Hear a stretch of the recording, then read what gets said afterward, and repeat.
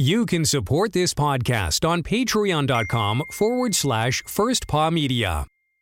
Here's to the adventure-seeking dog mushers out there. The hundreds of you who stand on the runners dreaming and thinking about the Northern Lights. Of course, there is something else you can do if you've got something to say. Start a podcast with First Paw Media and harness your creative side. Maybe even earn enough money to tell yourself, hey, I'm not just a dog musher, I'm a rover, I'm a wanderer, I'm a voyager, I'm an explorer. Visit firstpaw.media. Mush on over today. Radio Free Palmer 89.5 KVRF presents Mushing Radio, hosted by Robert Forto. Mushing Radio is about dog-powered sports, living in the Great White North, and mushing. Visit our website at mushingradio.com. Here is your host, Robert Forto. Hello and welcome, everybody. This is Robert, and you're listening to Mushing Radio here on KVRF 89.7 in the Mat-Su Valley. RadioFreePalmer.org is our live streaming site, and you can hear all of our episodes over on firstpaw.media, and check us out on social media as well under the same name, First Paw Media. And tonight I am joined by a junior musher. Her name is Eva Robinson. She is calling in from North Dakota. Eva, how's it going tonight? I'm doing good. How are you? I am fine. Thank you for being on the air. Can you do us a quick favor and just tell us briefly who you are and what you're all about, please? Absolutely. So I'm Eva Robinson. I am, as of currently, the only competitive dog sled racer in the state of North Dakota. I am a junior musher. I'm just on the cusp of the junior musher, actually. In a year from now, I'm just going to be a musher, no junior title in front of it. That's a big leap. But I've been a dreamer my entire life. When I was 5, I decided that I was going to run the Junior Iditarod, and 2 years ago, I completed that dream. That is awesome, and I know that you made the trek up here to do not only the Junior Iditarod, but also the Willow Junior 100. I don't know if you know this, Eva, but that runs right behind our house, and I could have been out there taking pictures of you guys with our drone as you ran past. I don't remember if you were running that year or not. But again, thank you for joining us today.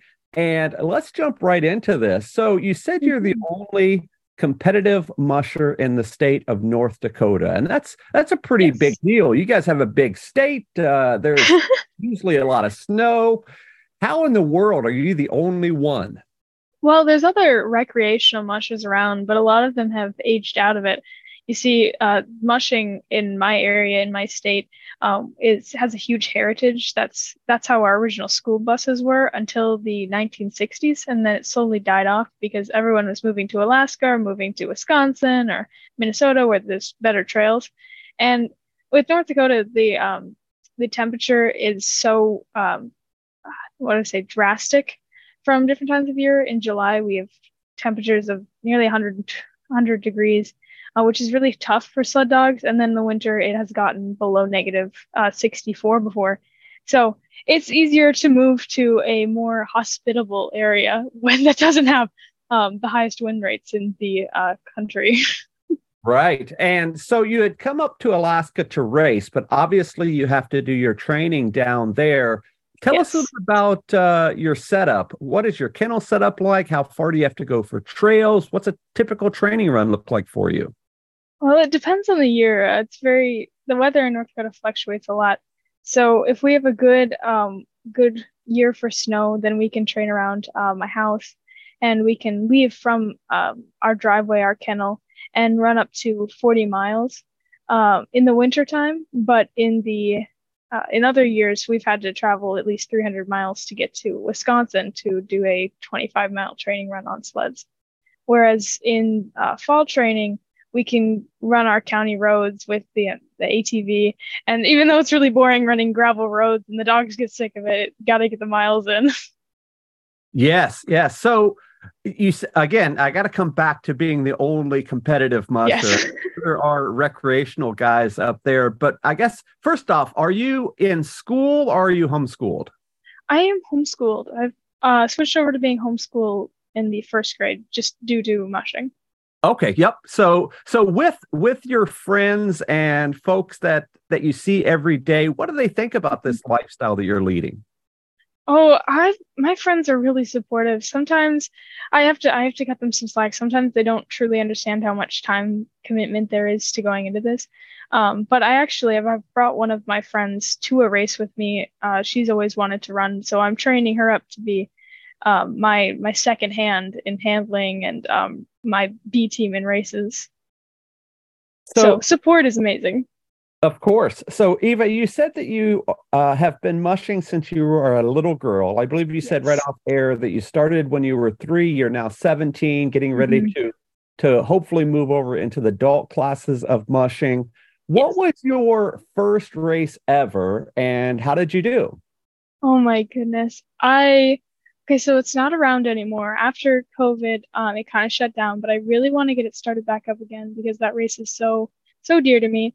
It was the Apostle Island Sled Dog Race in Bayfield, Wisconsin, and they had the best what do I say, acclimating race to from going to just running as a 11-year-old to racing because they had an 8 mile recreational loop that families could go on. And then the next day, the day after, you took that 8 mile loop again, but just the junior mushers.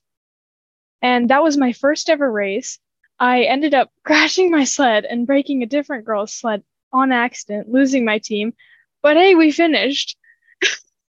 Well, And then, yeah, after that, yeah. it the I just kept running that race. I did a 25 mile race that they had. They had different stagger system for it, and the highest I think was a 60 stage stop, but it was shut down before I got to run I was going to say that's how it happens, though, by it. crashing and burning, as they say. But at least you finished and you carried on, and so that was about 6 years or so from now.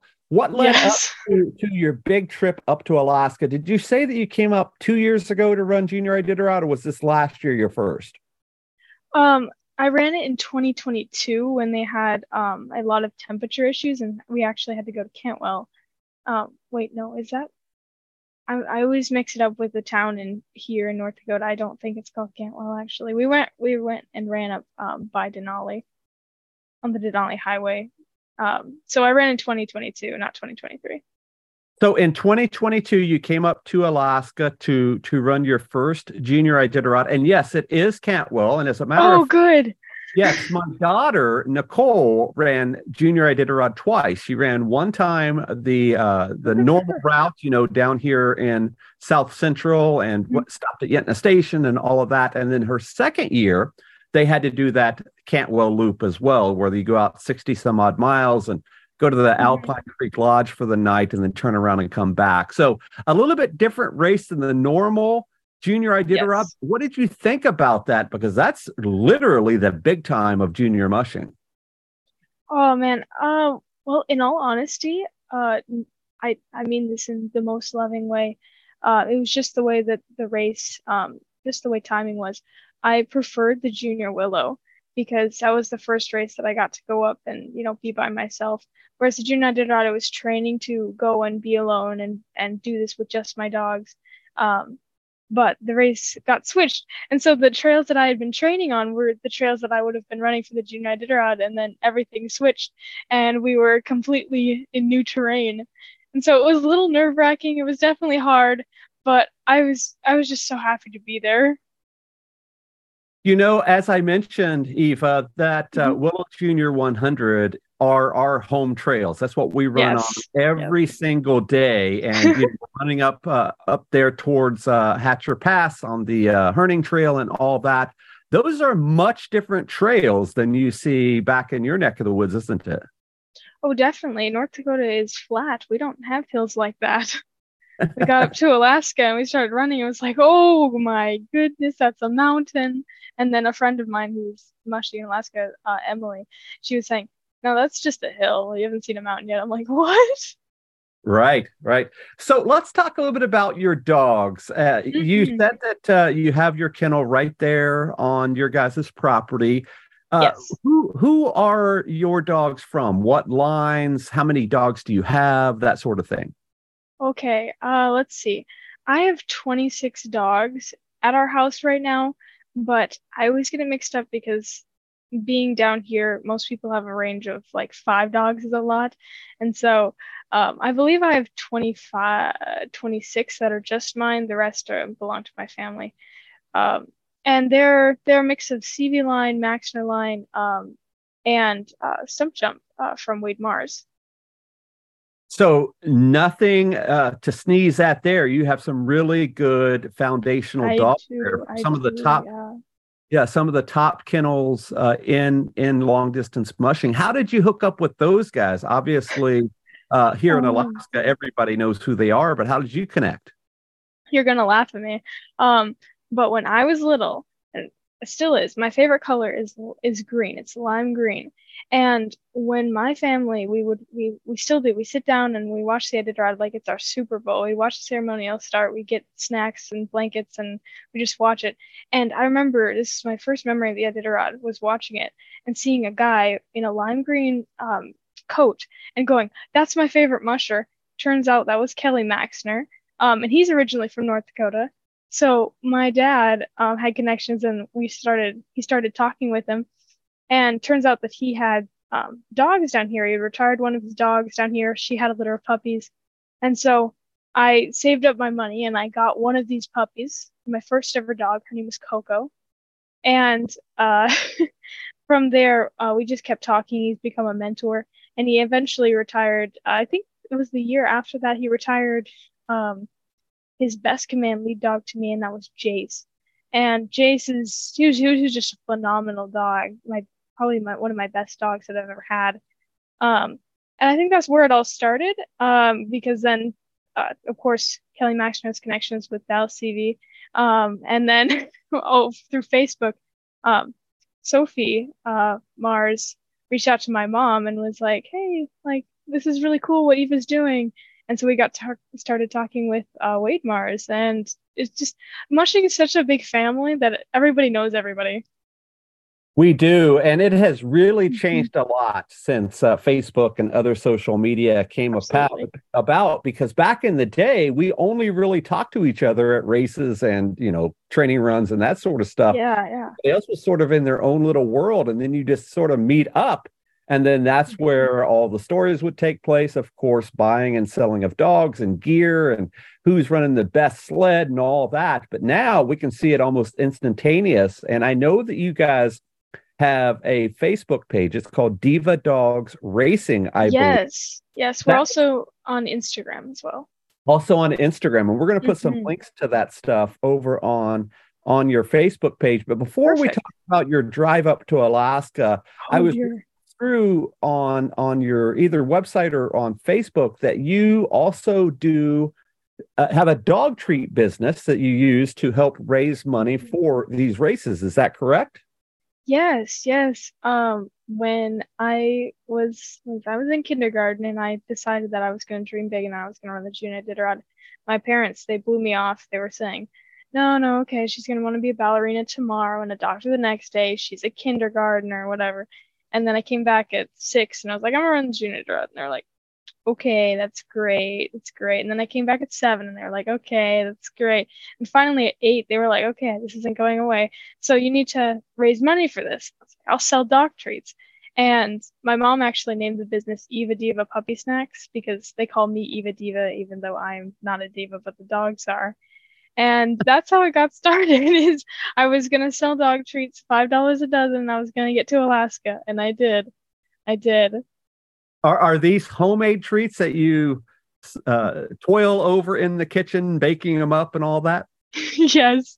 Yep. When we first started, it was like sugar cookies. We would roll them all out by hand and we'd stamp them all with a little cookie cutter. And then we put them in the oven. And now it's pretty much the same, except we have one of those pasta machines that goes on a KitchenAid and it can roll the dough for us. But we still stamp them all out by hand. We still dehydrate them so that they have a longer shelf life. We still package them all and make sure that they're all up to quality by hand. So when you're getting one of those treats, your dogs are getting one of those treats. I saw it. Excellent. I love that. So let's talk about your drive up to Alaska. When you guys decided, yep, this is the year we're going to do this, tell us a little bit about the trip up. Did you have any crazy pitfalls? Did the truck break down in the middle of Canada or what? Everything that happened on the drive up there happened. We got started. We left on January 1st and we went through Winkler, the portal at Winkler. And because it was just closer to us, we had to go and get our COVID shots to get past the border. And we went up and we got to Regina, Canada, and our serpentine belt fell off. Okay, so we got it repaired and then we kept going up, and I don't even remember the names of the towns that we stopped at. But at some point we were going at least the highest speed, 35 miles an hour, because the roads were so blocked off that my dad couldn't see very far ahead of him. And we would have to pull over and wait out storms for hours upon hours because we could not drive in the snowstorms. And then our truck, it got to negative 54 degrees in the Yukon, and our truck started leaking oil. And so we pulled into a hotel.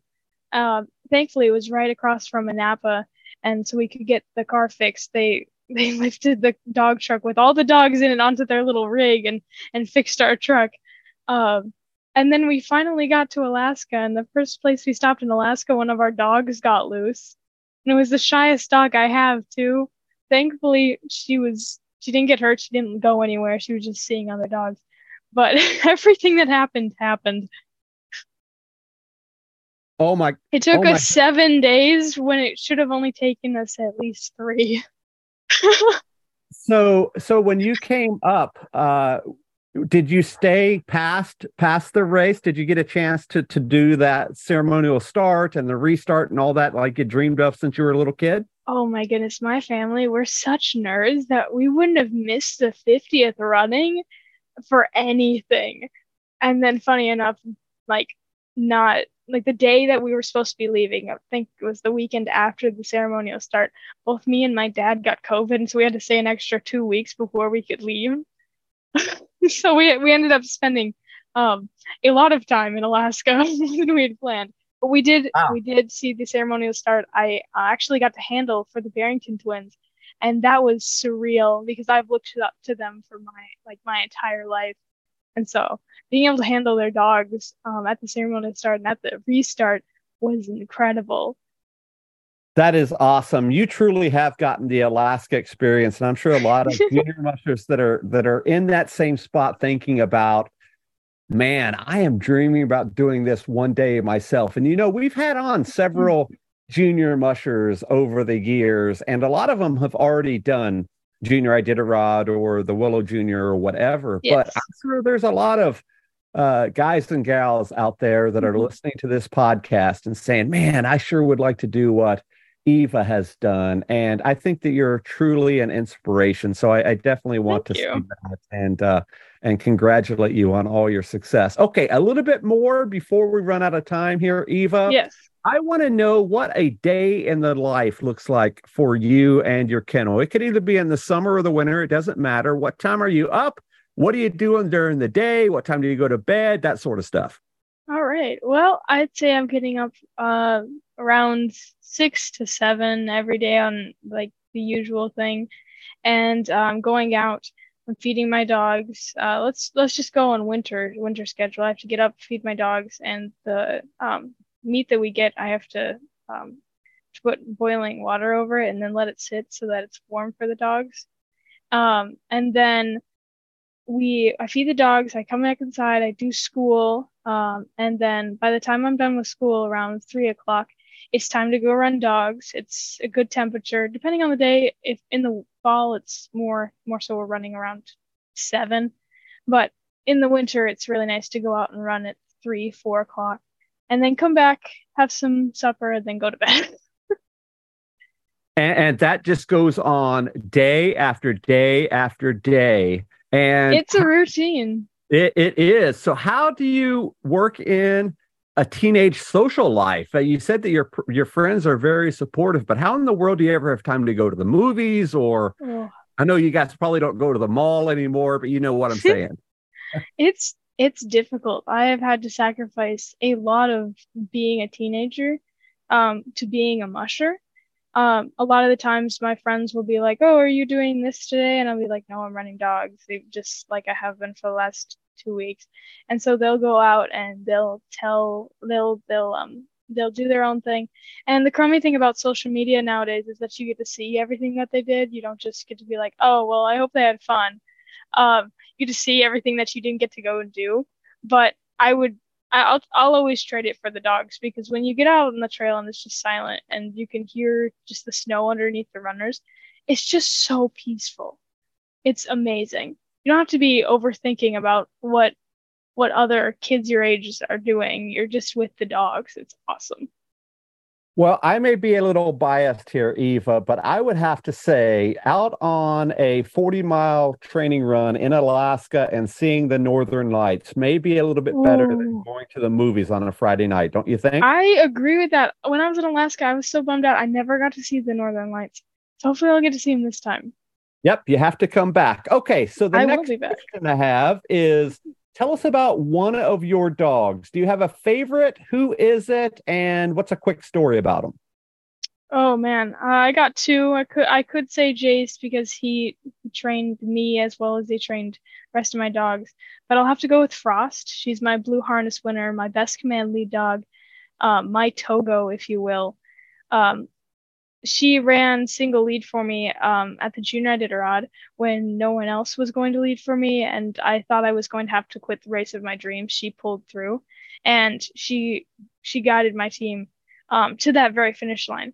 And I knew she could do that because I trust her more than I trust people, honestly, sometimes. Trust her more than I trust myself. And she proved that to me on a training run a couple years back. There was a snowbank that was higher than herself. It was probably half the height of me. And because the roads had been plowed and we had to run on the roads at that time before we could get back on the trail. And so there's this huge snowbank. And I thought I'd have to get off and stomp out a trail for them to get on.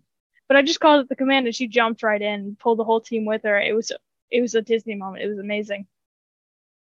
And how old is Frost? She is now retiring. She is 8, 9. She's getting up there.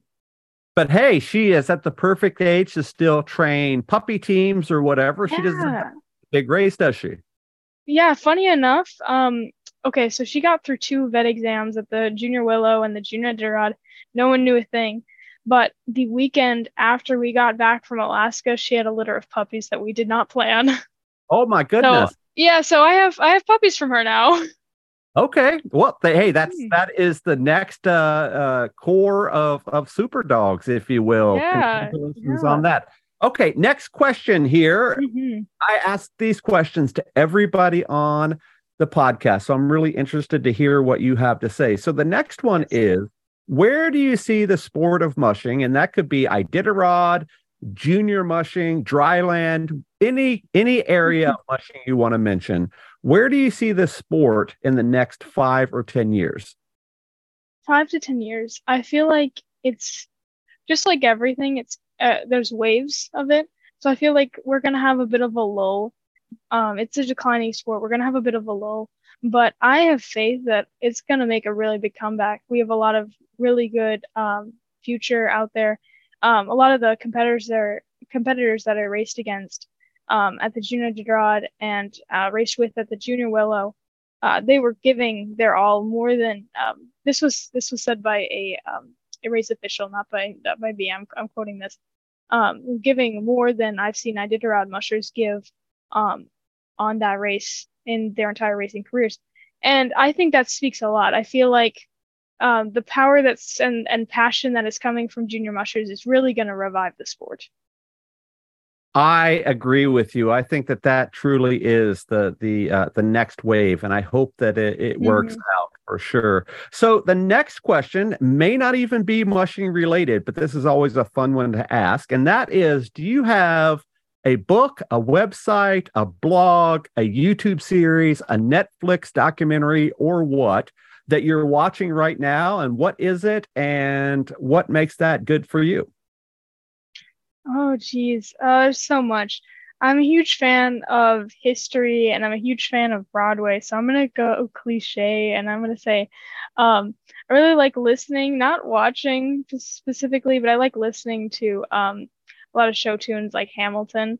And I just, yeah, I would say I like a lot of really historical shows, like, and then fantasy things like The Lord of the Rings. Okay. All right. Hey, those are all good choices for sure. I have not had a chance to see Hamilton. I know that it's coming up to Alaska, I believe next year. So maybe we'll have to get tickets to that. I know that it's huge everywhere else, but we're always the last one to get everything up here. Oh, yeah, of course you guys are. You're the last frontier. Yes, yes. So the next one is, who is someone in your network? And that could be a mushing mentor. It could be a friend of yours. It could be a family member.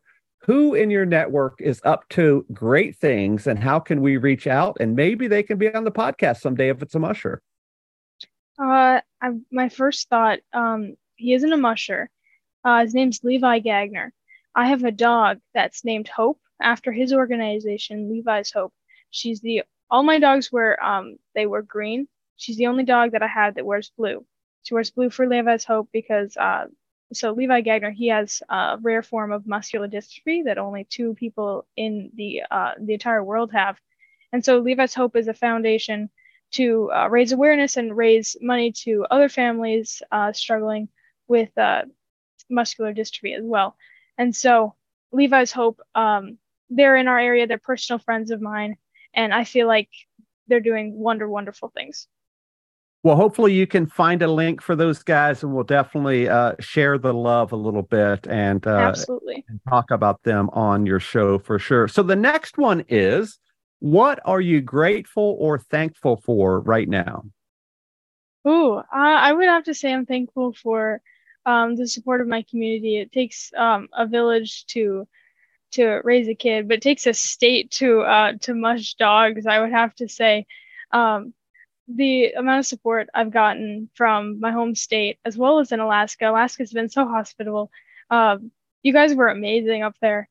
And I prefer you guys to lower race mushers. You guys are so welcoming. But I would have to say I'm just so thankful that I'm able to live in a time where I can be where I am and I can be a musher and I can just do it. I like it. It truly does take a village to get us to the starting line. And when you have the whole state behind you, since you're the only competitive musher there's not a lot of people in Fargo in North Dakota. I wanted to say Fargo. I guess that's because it's our most populated. Yeah. But obviously, there's not a lot of people up there. But my goodness, the only one. That's a pretty impressive thing. You need to put that on your dog truck. Put on there North Dakota's only competitive musher. I fly the North Dakota flag at all of my races since Alaska. And funny enough, ever since I started racing, whenever I'll go to a race, people recognize me. They don't know what my name is, but they'll go, "Hey, North Dakota's here." So I take that as a compliment, being North Dakota. Of course. Okay, couple of last things here before we go. Do you have any special shout outs or sponsors you want to thank? Anybody like that? Yeah, I want to thank KLN Family of Food Products and their line of Nutrisource food. They've been a huge support to me, and food is so well done that it helps my dogs a lot, as well as keeping them in shape all year round. Even though in the summertime they get to just be dogs, and their popcorn's really good too. The human food is really good too. So yeah, I'd like to thank them, as well as We Care Pediatric Dentistry in Big Lake, Alaska, my host family. Oh, that's awesome. That's great. Do you still keep in touch with them? I do. Yeah. Kelly Maxner, he runs the pediatric dentistry. That's his mentor of mine. Yeah, that's his clinic up here. Very good.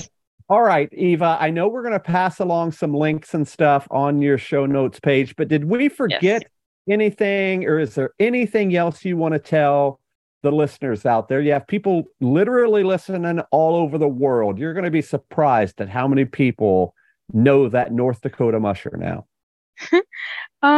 Yeah. Just dream big, don't give up, and stay humble.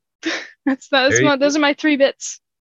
All right. So there you have it, guys. Eva Robinson calling in tonight from North Dakota. She's up to big things. We might just see her in the big race in just a couple of years. She's a 17-year-old musher and hopes to one day, I'm sure, run the Iditarod or one of the other big races as well. Eva, thank you for being on the show, and we'll talk again soon, okay? Absolutely. Thank you. All right. On behalf of our guest today, this is Robert from Mushing Radio. We will see you guys next time. Goodbye. From First Paw Media, this is Mushing Radio. We hope you enjoyed this episode, and we invite you to subscribe on Apple Podcasts, Spotify, or wherever you get your podcasts. You will find a link on the episode notes. You can tap or swipe on the episode cover art, and you'll see some offers from our sponsors. You can support our show by supporting them. If you like what you have heard, we would love it if you could give us a 5-star rating and tell your friends how to subscribe too. Your host is Robert Forto. Our producers are Michelle Forto, Alex Stein, and Tony Ryder. Our executive producer is Robert Forto. Created for First Paw Media.